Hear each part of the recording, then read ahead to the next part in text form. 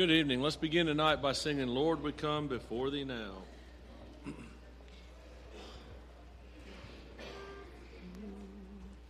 Lord, we come before thee now.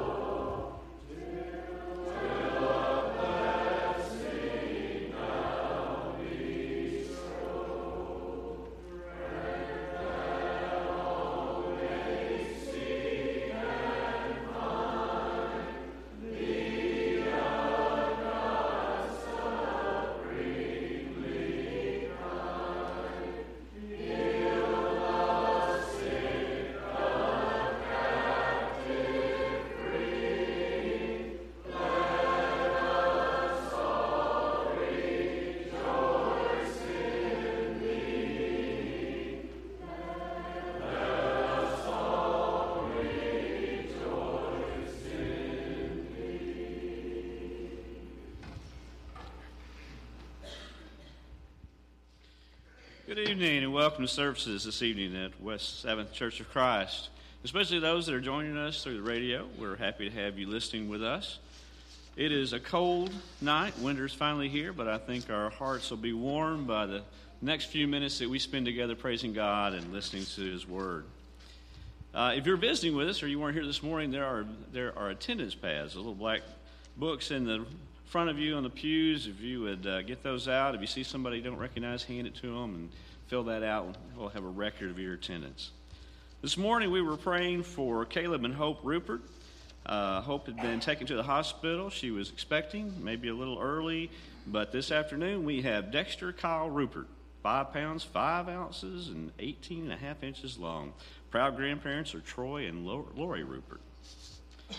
Tonight Marty's going to lead us in singing. Marty DeJarnett. Josh Harden will do our scripture reading. James Thomas will have our prayer, and Randy Owens will deliver our message. Mike Forstoff will lead our closing prayer as we continue in song.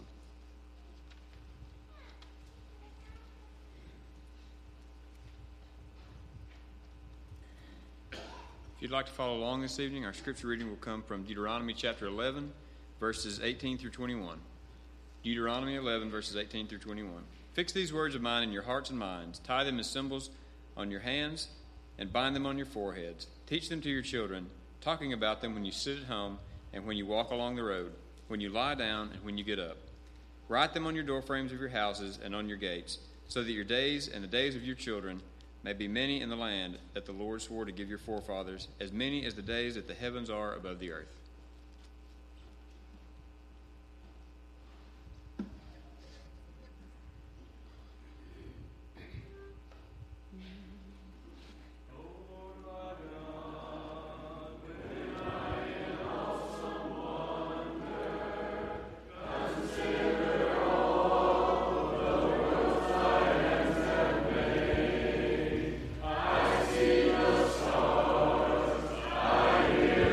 Rolling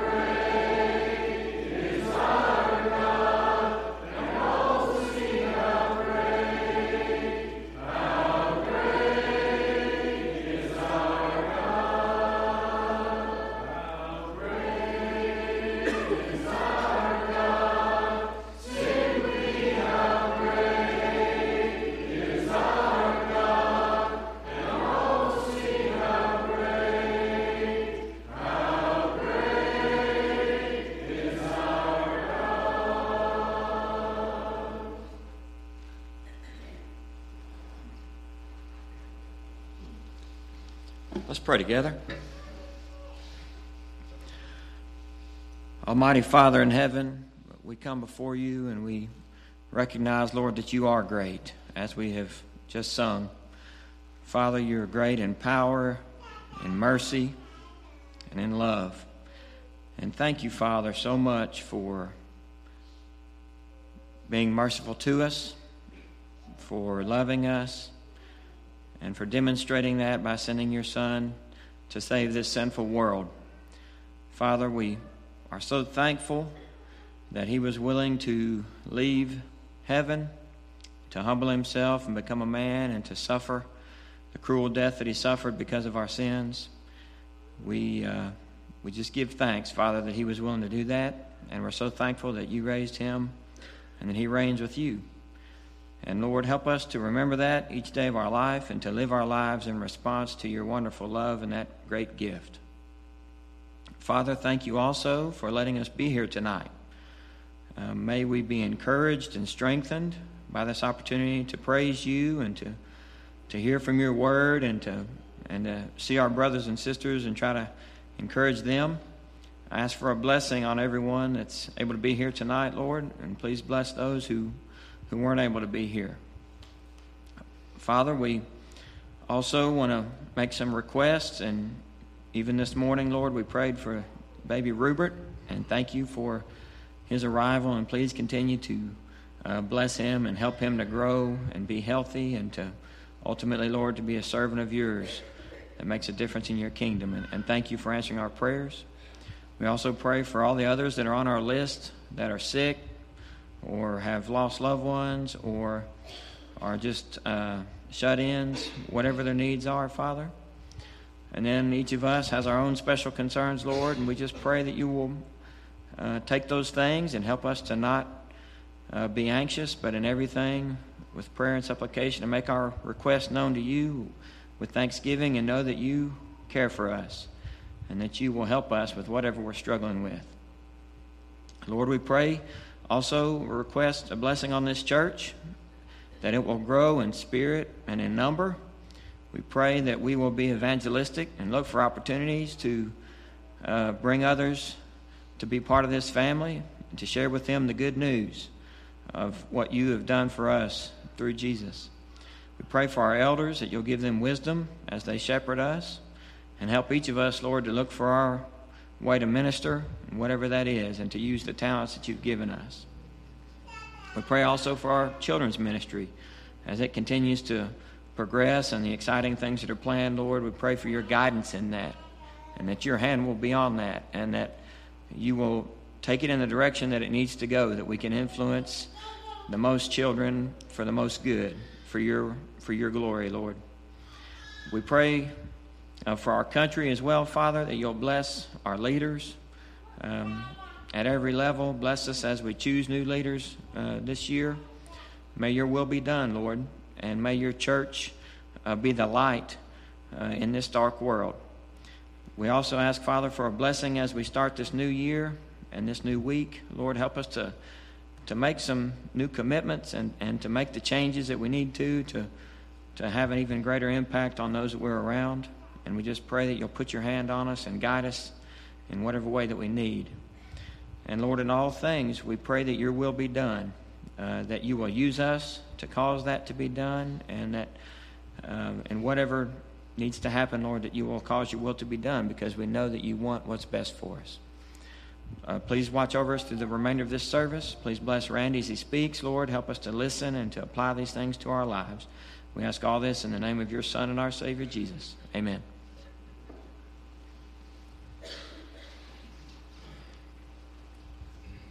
Let's all stand, if you will, for the song before the lesson tonight.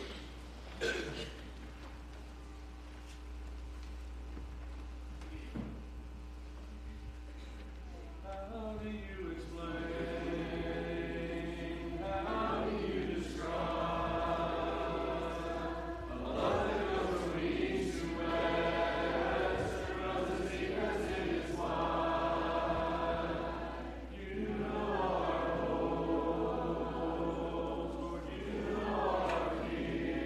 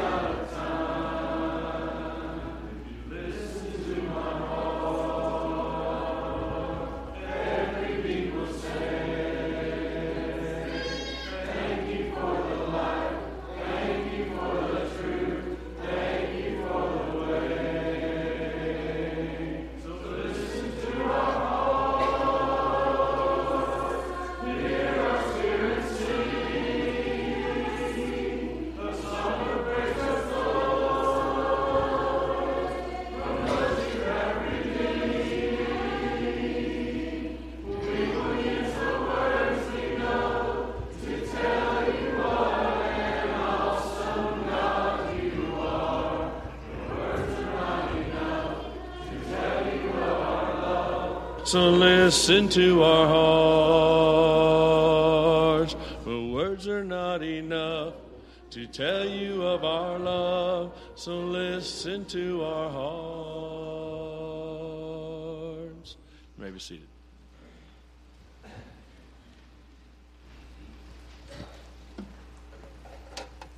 Good evening. Glad you're here. I hope you brought your Bibles. You can open it to the book of 1 Corinthians. We're starting a new study. We're going to work through the book of Corinthians in 10 lessons. But with home Bible studies being the first and third, that's like every other. And so it'll take us several months to get through. Let me share a couple of things that you need to know as we jump into this study. First, this is not necessarily going to be an easy listening kind of study. That's what you want. You're going to be disappointed. It's called Go Deep, and you might drown if you're looking for something light and simple, because that's not what the book of 1 Corinthians is about. So I want to ask you to make a commitment to be here. Again, a little bit of a challenge with it being every other Sunday. Bring your Bibles with you. I'll try to have a study guide, a little outline that can help you to take notes and follow along. The title of the study is Go Deep, because I believe that's Paul's challenge in this book for each of us individually, as well as the church collectively, to grow and to mature. But the words go deep are not describing the study. And I want to make sure you know that. There's a difference there. Sunday nights is a challenging time to preach, to teach, for a number of reasons, especially with the alternating with home Bible studies, but also to go deep. And some of you have done this before, different kinds of studies. You need consistent, like at least every week to meet. And then you need the people in the study to be there every time, or almost every time. And for a book like 1 Corinthians, you need way more than 10 lessons. Way more. I listen to a lot of different people and how they preach and teach. I remember one guy, it took him over a year to get through the book of Romans. So when you say go deep, be careful what you ask for, right? So just kind of letting you know, that describes the study. So deep is really the challenge from Paul, because that's the message. It's about being wise, about being mature, and we'll get into that. The second thing I want you to know about the journey, I've kind of alluded to it, we're going to move at a pretty intense pace. We're going to kind of, sometimes it'll be an overview. This is not going to be a verse-by-verse study of 1 Corinthians. It's really going to be a theme by theme. And then last, I want to encourage you to not look at this as this is what we do on Sunday nights, but to let this may be a challenge for you to take it home with you. Maybe study it more.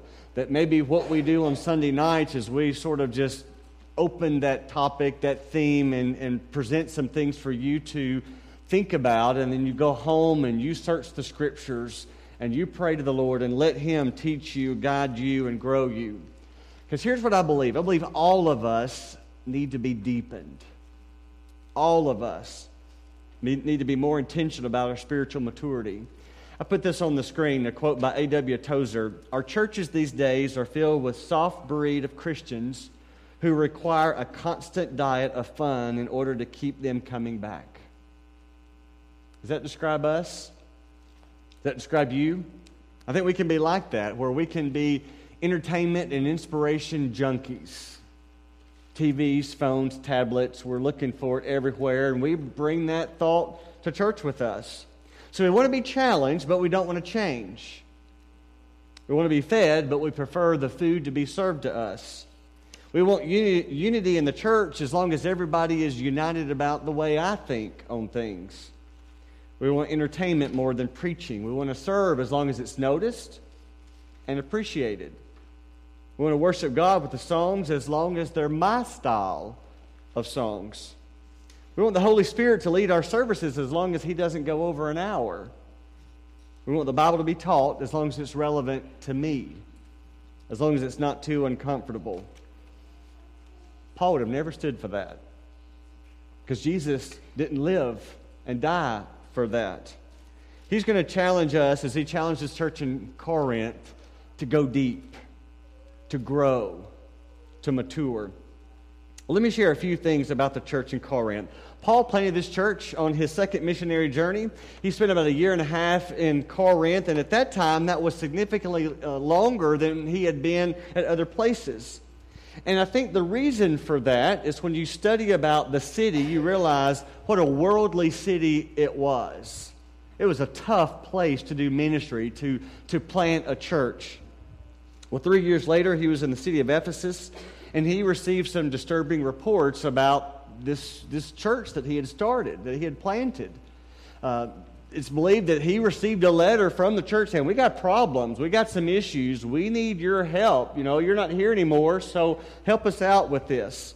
So the book of 1 Corinthians is written to address many of the problems that they were dealing with, that Paul brought to mind, to answer a lot of these divisive issues. And so when you go through the book, and if it's been a while since you've read the book of 1 Corinthians, some of this will kind of come back to you. Paul deals with a good variety of topics. In fact, he's going to speak very frankly about sex. So parents, be aware. This is like a PG-13 kind of chapter or a section in there. He deals directly about a number of issues that are causing them problems, that's making them to be rather divisive and not at all representing the body of Christ the way that they should. That really they were looking more like the world than looking like their Lord. So tonight we're going to begin by looking at the first 4 chapters, and not all of them. So again, kind of a quick overview of that. In Paul's introduction of the book, he writes that the book is to the church at Corinth, but not just them. Look in verse 2 in your Bibles, 1 Corinthians 1, verse 2. To the church of God in Corinth, to those sanctified in Christ Jesus and called to be holy, together with all those everywhere who call on the name of our Lord Jesus Christ.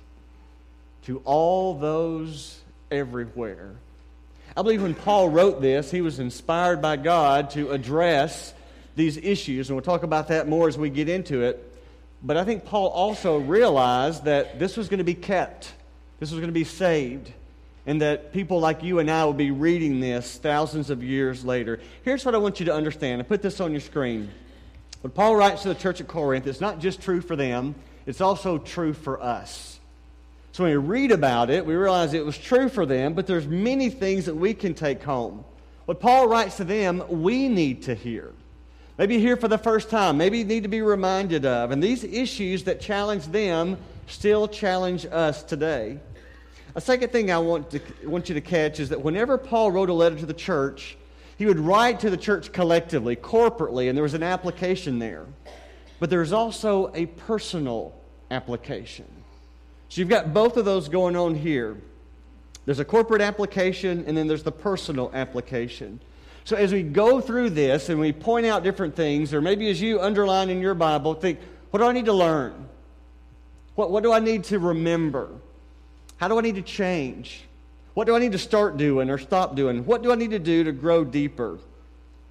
And then third, in verse 10, Paul introduces really the first mark of maturity, and that's unity.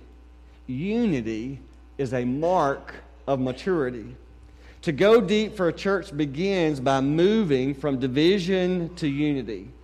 In the first chapter, in verse 10, he wastes no time. He just jumps right into the deep end and said, okay, you got problems? Let's deal with those. And he does that. And he does in verse 10, he says, I appeal to you, brothers. And you're going to notice he uses that term several times. And I think that's by intention. Trying to help them to understand that should be the type of spirit. That's the term that should describe their relationship. I appeal to you, brothers, in the name of our Lord Jesus Christ, that all of you agree with one another so that there be no divisions among you, and that you may be perfectly united in mind and thought. Now, Paul knew they weren't that. And so he's writing this to challenge them to become that. There be no divisions among you, so you may be perfectly united in mind and thought. So he's pleading for this. Now, in these first 4 chapters, he focuses on the main cause of the division. People were playing favorites. It was the name game. Who are you with? This is my favorite preacher. Look what he says in verse 12. It kind of defines the division.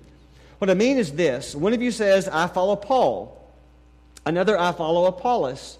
Another, I follow Cephas. Still another, I follow Christ.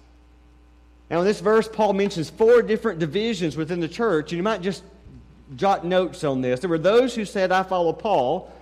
Most believe this group of people would have been Gentiles. Those who didn't grow up as Jews, so they don't have that kind of religious background. Paul sort of prided himself in being the apostle to the Gentiles, and he reached out to them. And as a result, these Gentiles, they didn't have the Jewish background. They didn't understand the law like the Jews understand the law. They didn't have their religious background, their rituals. So they really didn't care a lot about that. The second group were those who followed Apollos. Apollos was known to be more of an intellectual. He was a better speaker. He was quite a teacher. And so those who considered themselves intellectual would be attracted to that and would want to follow him. And so they would say, I follow Apollos. And then there's a third group, I follow Cephas.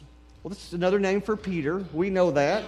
And Peter, in contrast to Paul, Peter was sort of like the Jewish apostle. He was the one that the Jews, who they shared that same background with him. And so they would be the ones who, like Peter, they followed God all their life. And when Jesus came, they continued to follow Jehovah God, but now they worship Jesus as well.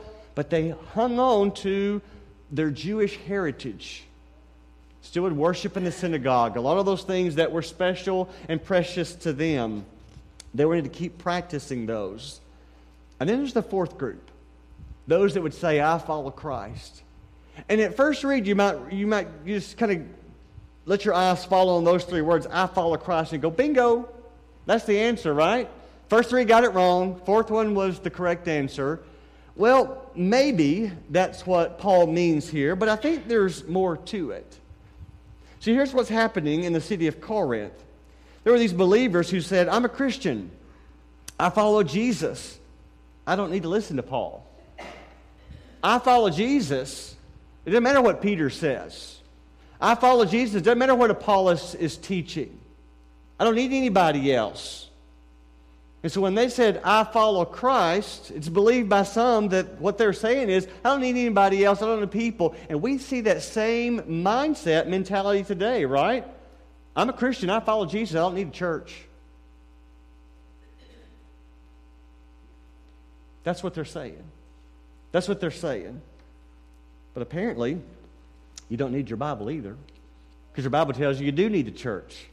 We are to have a body, a place to belong, a place where you can pray for others and serve others, and they can pray for you and serve you and take care and hold each other accountable, and you can contribute and be under the spiritual authority of the elders. So the church in Corinth has these 4 different groups, and Paul wants them to come together and to be united. But how do you do that? One of my first mission trips where we were teaching and did a lot of evangelism, they would not allow Americans to do the baptizing.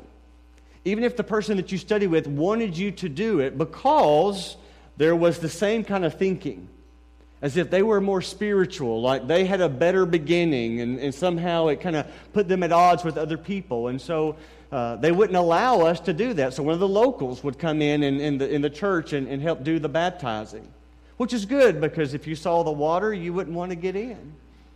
I remember one time Marty and I were in Honduras, and we had some folks getting baptized, and they wanted us to do it. And I remember Marty got down in that water, and I was so thankful Marty was willing. But it's interesting. No matter who we are, where we are, we can play the people game. It happened then, and it can happen now, even in our own context. But how do you get these groups to come together? How do you get these 4 different mindsets who all think that they're right to come together? Well, I want you to notice what he doesn't do. He doesn't try to get them to try to think alike on all the issues. He doesn't even get them to try to agree which one is the better one to follow. He doesn't play that game at all. Instead, he calls them to unity under the cross of Christ. He tells them really what they already know. He reminds them of eternal truths. He unites them in spite of their backgrounds, in spite of their differences. See, they can still be together through Jesus Christ. I want you to look at your study guide there. 3 points I want us to make. Going deeper. Going deeper from division to unity begins when we focus on Jesus. And you're going to see this message as Paul launches into this letter. Verse 13, he immediately points to Jesus and says, "Is Christ divided? Was Paul crucified for you? Were you baptized into the name of Paul?" In other words, he says, it's not me. It's not Apollos. It's not Cephas who saved you. Why are you making this about people? Why are you dwelling on personalities? Jesus is the one who forgave you of your sins. Jesus is the one who made you clean. And since you have this one great thing in common, all this other stuff is just that. It's other stuff. And this is what the church should look like, a group of people who are different, and yet they're united. They come together in this common bond. And Paul never, in this whole letter, tries to get them to unite and to think alike on these secondary issues. But rather what he does, he spends his time and attention challenging them to go deep and realize what you do have in common. Look in chapter 2, the first 5 verses. "When I came to you, brothers, I did not come to you with eloquence or superior wisdom as I proclaimed to you the testimony about God. For I resolved to know nothing while I was with you except Jesus Christ and Him crucified. I came to you in weakness and fear with much trembling. My message and my preaching were not with wise and persuasive words, but with a demonstration of the Spirit's power." So Paul was telling them, listen, anything you found impressive about me had nothing to do with me. It was just the truth of God. I'm not a good speaker. I'm not a good teacher. It's Jesus Christ. Look in verse 5. "So that your faith might not rest on men's wisdom, but on God's power." Folks, if you want to go deep, you need to circle verse 5 and let that be who you are. Let that be key to your faith might not rest on men's wisdom. Your parents, your preacher, your elders, what you've always heard the church, none of that. On God's power. So Paul takes the spotlight off himself and he puts all the focus on Jesus. See, unity in the church is so much different than unity other places like in a country club. Think about a country club. Those folks can get along because they have so much in common. They're the upper echelon financially. They have a lot of the same interests. And so because of that, it's easy for them to get along. But in the church, we can be so different. We should be so very different. A church should be the place where people can be so different and yet be focused together through Jesus Christ and have this unity that he's talking about. That's just how big and how great he is. Now the truth is there's all ways to illustrate this, but there's a certain game going on tomorrow night. Are y'all aware of that? Doesn't matter to us. We don't have a dog in that fight, do we? Or maybe you do. How many of you root for Tennessee? Raise your hand. Be proud, okay? How many Vandy folks? All 3 of you, yeah? That's the way it goes. Kentucky? Kentucky? Oh, and proud. I see that. Who's playing tomorrow? Alabama, yeah. Any Alabama fans? Can we do a little experiment? On the count of 3, whatever your team, and you got to choose one. It have to be those. Whoever it is, I want you just to say it loud. Can we do that? On the count of 3, you think about your team, and I want you to say it loud. 1, 2, 3. We're quite different, aren't we? All right, let's do one more. What about your favorite kind of music? What do you listen to? What's on your player? What's your CD? Is it country? Is it rock? Is it classic? Is it rap? What is it? What's your favorite? I'm going to do the same thing. Ready? Count it. 1, 2, 3. I want you to say, what's your favorite? Ready? 1, 2, 3. Yeah, we're different, aren't we? What about this? Who's your Lord? Who's your Savior? Who died on the cross for your sins? It's Jesus. On the count of 3, name your Savior. 1, 2, 3. Jesus. It's beautiful, isn't it? That's what binds us together. That's our foundation. That's our hope. And that's what we need to keep saying to each other. As different as we are, what we have together is this common bond in Jesus Christ. Here's what I want you to notice about this division in the Corinthian church. It was not a biblical issue. If it was a biblical issue, Paul would have dealt with that. But that wasn't their problem. And unity should never come at the sacrifice of doctrinal purity. Unity should never come at the sacrifice of biblical truth. Here's something else I want you to notice. Notice it was not an issue of immoral behavior. In fact, in chapter 5, you might remember, there was a problem of immoral behavior. In fact, it was pretty bad, and Paul deals with this, but that problem is not what's causing the division. Probably should have, in a way, call the person out. They're acting like it's no big deal. So it wasn't a biblical issue. It wasn't a matter of what the Bible said, what's right and wrong. It was preference. It was opinion. And that tends to be the most divisive thing among people, among churches. And it is so true. I read a study done in more than 400 churches. What's the most divisive issue? Number 1, music style. Does that shock you? Music style. And it's not just old versus new. If you're before we moved here from Coleman, Alabama, there was a big Baptist church, had this huge split, and it was about their music style. For years, they had piano and organ, and some wanted to bring in a guitar and a band, and huge stink. Split the church. It was awful. All of music style. Second most divisive issue, ministers' leadership style. Third, use of finances. On down the list, decoration of church facilities, proper worship attire. All these things, most of which aren't even mentioned in Scripture. And we get all upset about. I hope you know, I think you do, we are a non-denominational church. We do not affiliate with any denomination. We are a part of the Restoration movement. We want to do things the way the Bible tells us to do. One of our founders of the Restoration movement, also a part of the Second Great Awakening, Alexander Campbell. His plea, I want to share this quote. Listen to what he said. It's not the object of our efforts to make men think alike on 1,000 themes. Let them think as they like on matters of human opinion and upon doctrines of religion. In other words, these interpretive issues that Scripture doesn't speak, that you can have a difference of interpretation.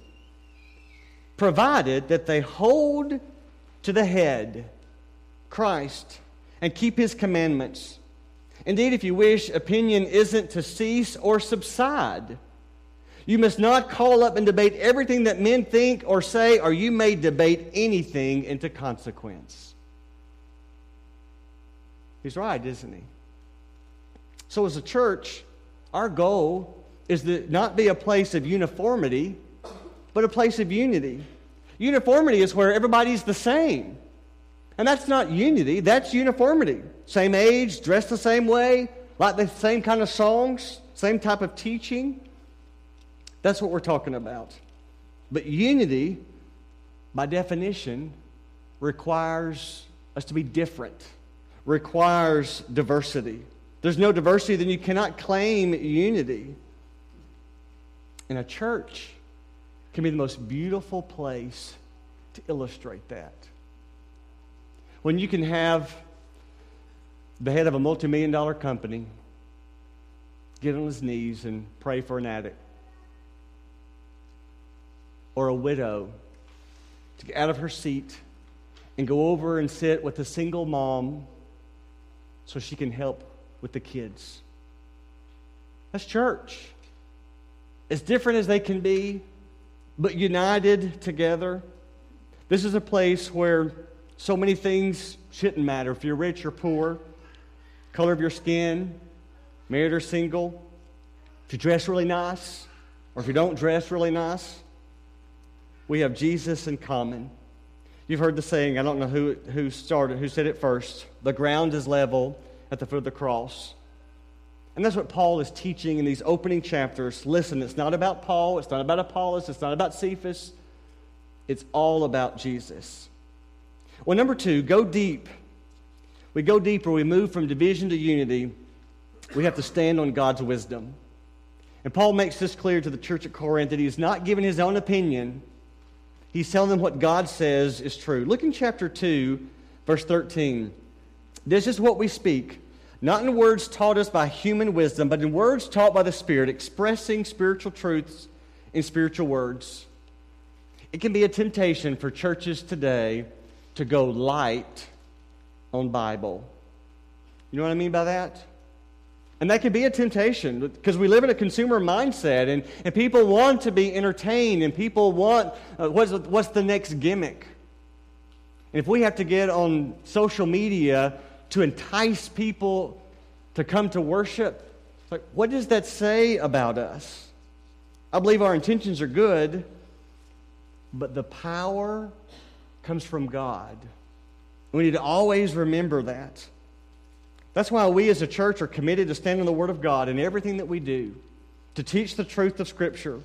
Paul told Timothy that all Scripture is God-breathed, and we believe that. And we want that to be our standard. Paul says here in chapter 2, verse 14, that some people think of God's wisdom as foolish. That word can be interpreted as silly, and that may be the case. A couple of weeks ago, I was looking on a social media site about a presidential candidate's faith. It was one of those where there was, hundreds of comments, and so when I clicked on, I just read, 20 or 30 of them. And it was amazing to me because some of the posts were not of people of faith. In fact, they were very critical about those who follow Jesus. That man who lived thousands of years ago and followed that antiquated book. And I read several of those posts, and I'm telling you, it was vile, and it just reminded me, and I needed to read it. That's what people of the world think of followers of Jesus. That we follow this Jew who lived 2,000 years ago in this outdated book. No wonder we're so judgmental and narrow-minded. They would call us foolish. Some of the posts I was reading, that seems like a nice word for their sentiments. But that's how they think of us. But we believe Scripture is the truth of God, and it can be trusted. And that's what unites us. Let me read another quote by Alexander Campbell. You're probably more familiar with this one. Where the Bible speaks, we speak. Where the Bible is silent, we're silent. When the churches start speaking about things that the Bible doesn't address, get ready, because trouble's going to come. You're either going to have a legalistic church because you've invented things that the Bible doesn't say, or you're going to have all kinds of division because everybody's preaching their own interpretation. So we go to the Word of God to determine where we stand. And let me tell you, that's an ongoing challenge because people get really emphatic about what they believe. Let me give you one example. I think we as a church have to be careful about that because people say, well, this is what is right, and so Randy, you need to preach on this, or elders, you need to speak that from the pulpit so that everybody knows this is right. Let me give you an example. The Bible tells parents to rear their children in the Lord, and we know that. So some will make the decision in their home that means homeschool because they don't want to subject them to worldly thinking. And so they want to make sure they're in control, and they choose homeschool. Or others might think, well, the best way to do that is to enroll my children in a Christian school. That's the best way to make sure that they get Christian teaching. And yet other families would say, we are to be a light in this dark world. I'm going to teach my children at home, and I'm going to teach them well, and I'm going to put them in public school so they can let their light shine and know what this world is about. who's right? What are we as a church supposed to? This is what you are to do, families. That's not our call. So each family needs to make that decision. How do you best rear your children in the Lord? And we as a church need to teach the Bible and encourage those families to do their best. I think for some people, it's as if they're looking for things to disagree with. Do you know anybody like that? It's like they come to church and everything's going good, and it's like they're judging the song selection and they're judging the PowerPoint. Everything is going so well until during the closing song, whoever was doing the sound, he hit the mute button. Ruined the whole thing. They're looking for the problem. They're looking to be critical. Do you remember that old game? At least I remember it when I was a child. Love Bug. Some people called it Slug Bug.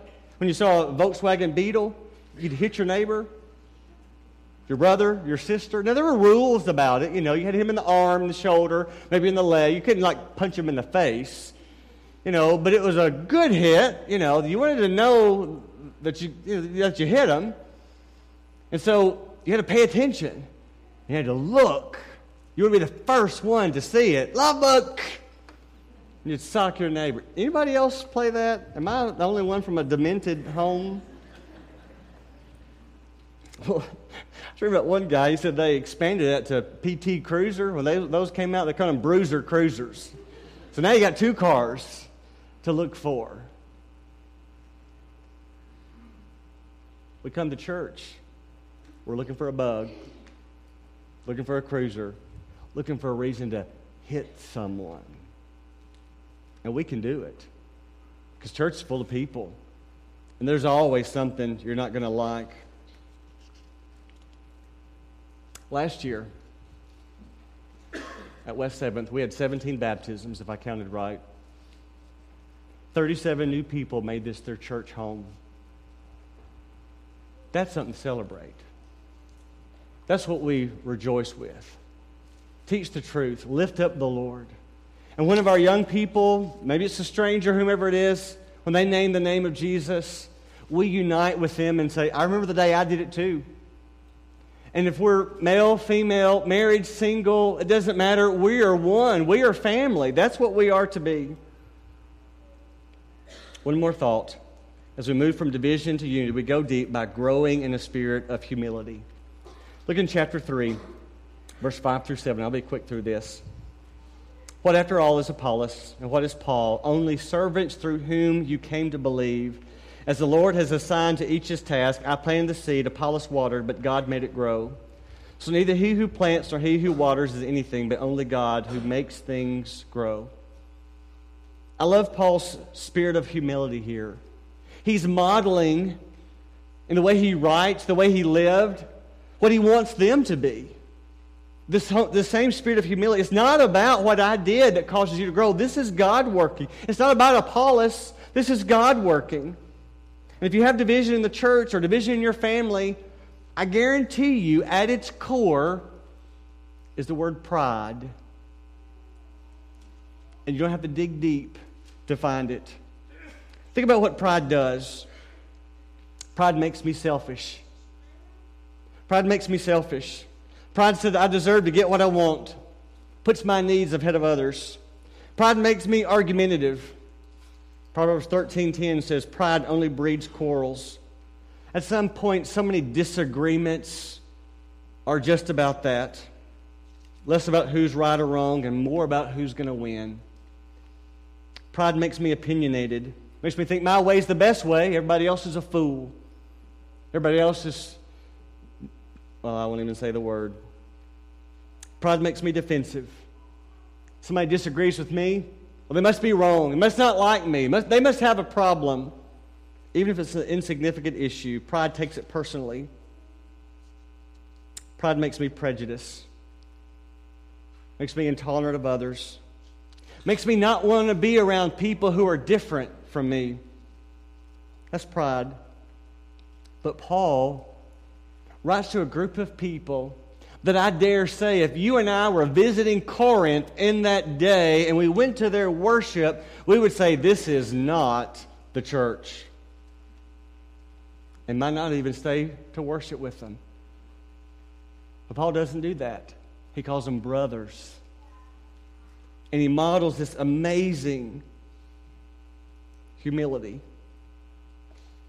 You want to go deep? Be humble. That's how you go deep. You want to be challenged? Maybe that could be your take home for the week. Think about that. Let that be your prayer. God, where's my pride? How do I need to grow in humility? The church is to be a place of unity. And at the core of that is humility. That's who Jesus is. So maybe I ask you, what sacrifice do you need to make in order to be united? Maybe you need to go first with somebody. Maybe you need to look the other way. Maybe you need to go back and just read the Bible and say, wait a minute, Randy, that's an opinion. That's not a biblical issue. Jesus sacrificed his life for the church. And if you remember, his prayer in John 17 is that we would be one. That we would be one. Tonight we close by giving you the opportunity to name the name of Jesus. Have your sins washed away in baptism. Or if we can pray for you in any way, won't you come as we stand and sing to encourage you?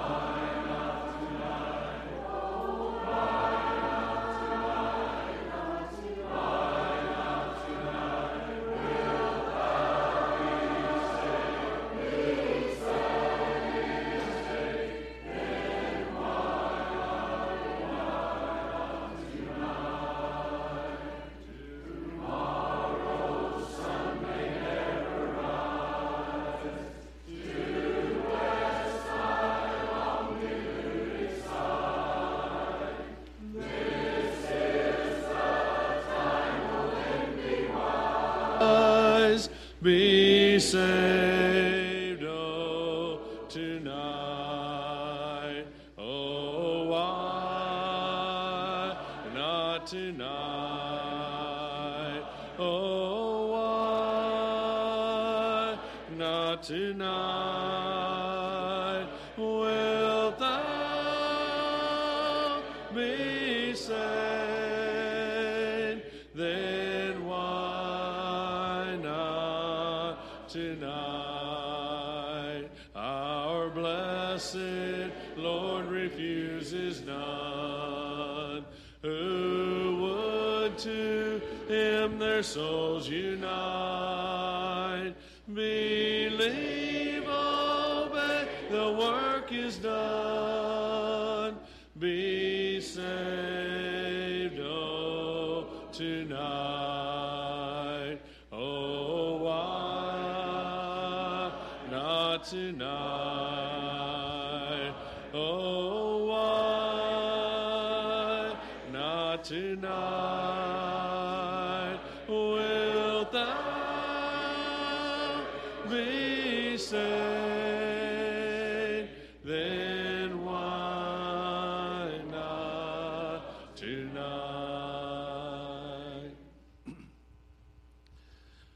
Once again, we want to thank everyone for coming out and worshiping with us this evening. If you're not able to worship this morning, the Lord's Supper remains prepared. It is in the chapel area. If you would exit as we sing our closing song tonight through this door up here to my right and follow the hallway all the way around, that's where the chapel is located, and you'll be served there at that time. Final song will be Now the Day is Over.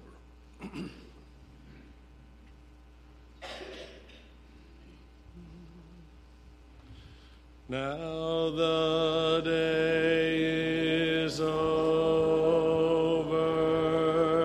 night is drawing nigh,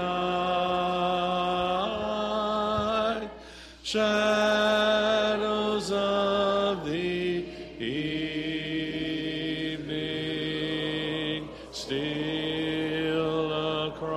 across the sky.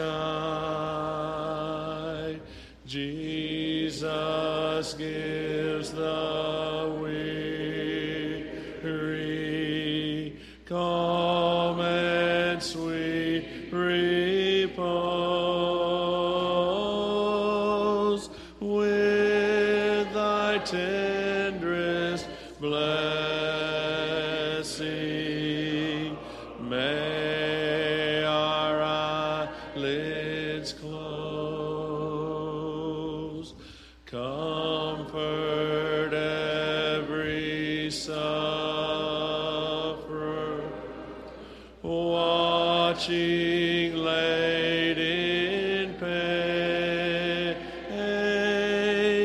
those who plan some evil from their sin restrain. When the morning wakens, then may I arise, pure and fresh and sinless, in thy holy eyes.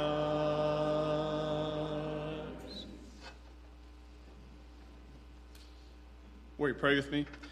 Heavenly Father, we come to you as our Father, our Creator, and our God. And Father, we praise your holy name, Father, and we pray that each of us will continue to grow in our relationship with you, Father, and we pray that as we leave today, that we'll keep our focus on Jesus, Father, and we pray that we'll continue to see you as our God and to love our neighbors as ourselves. We ask these things in your Son's name. Amen.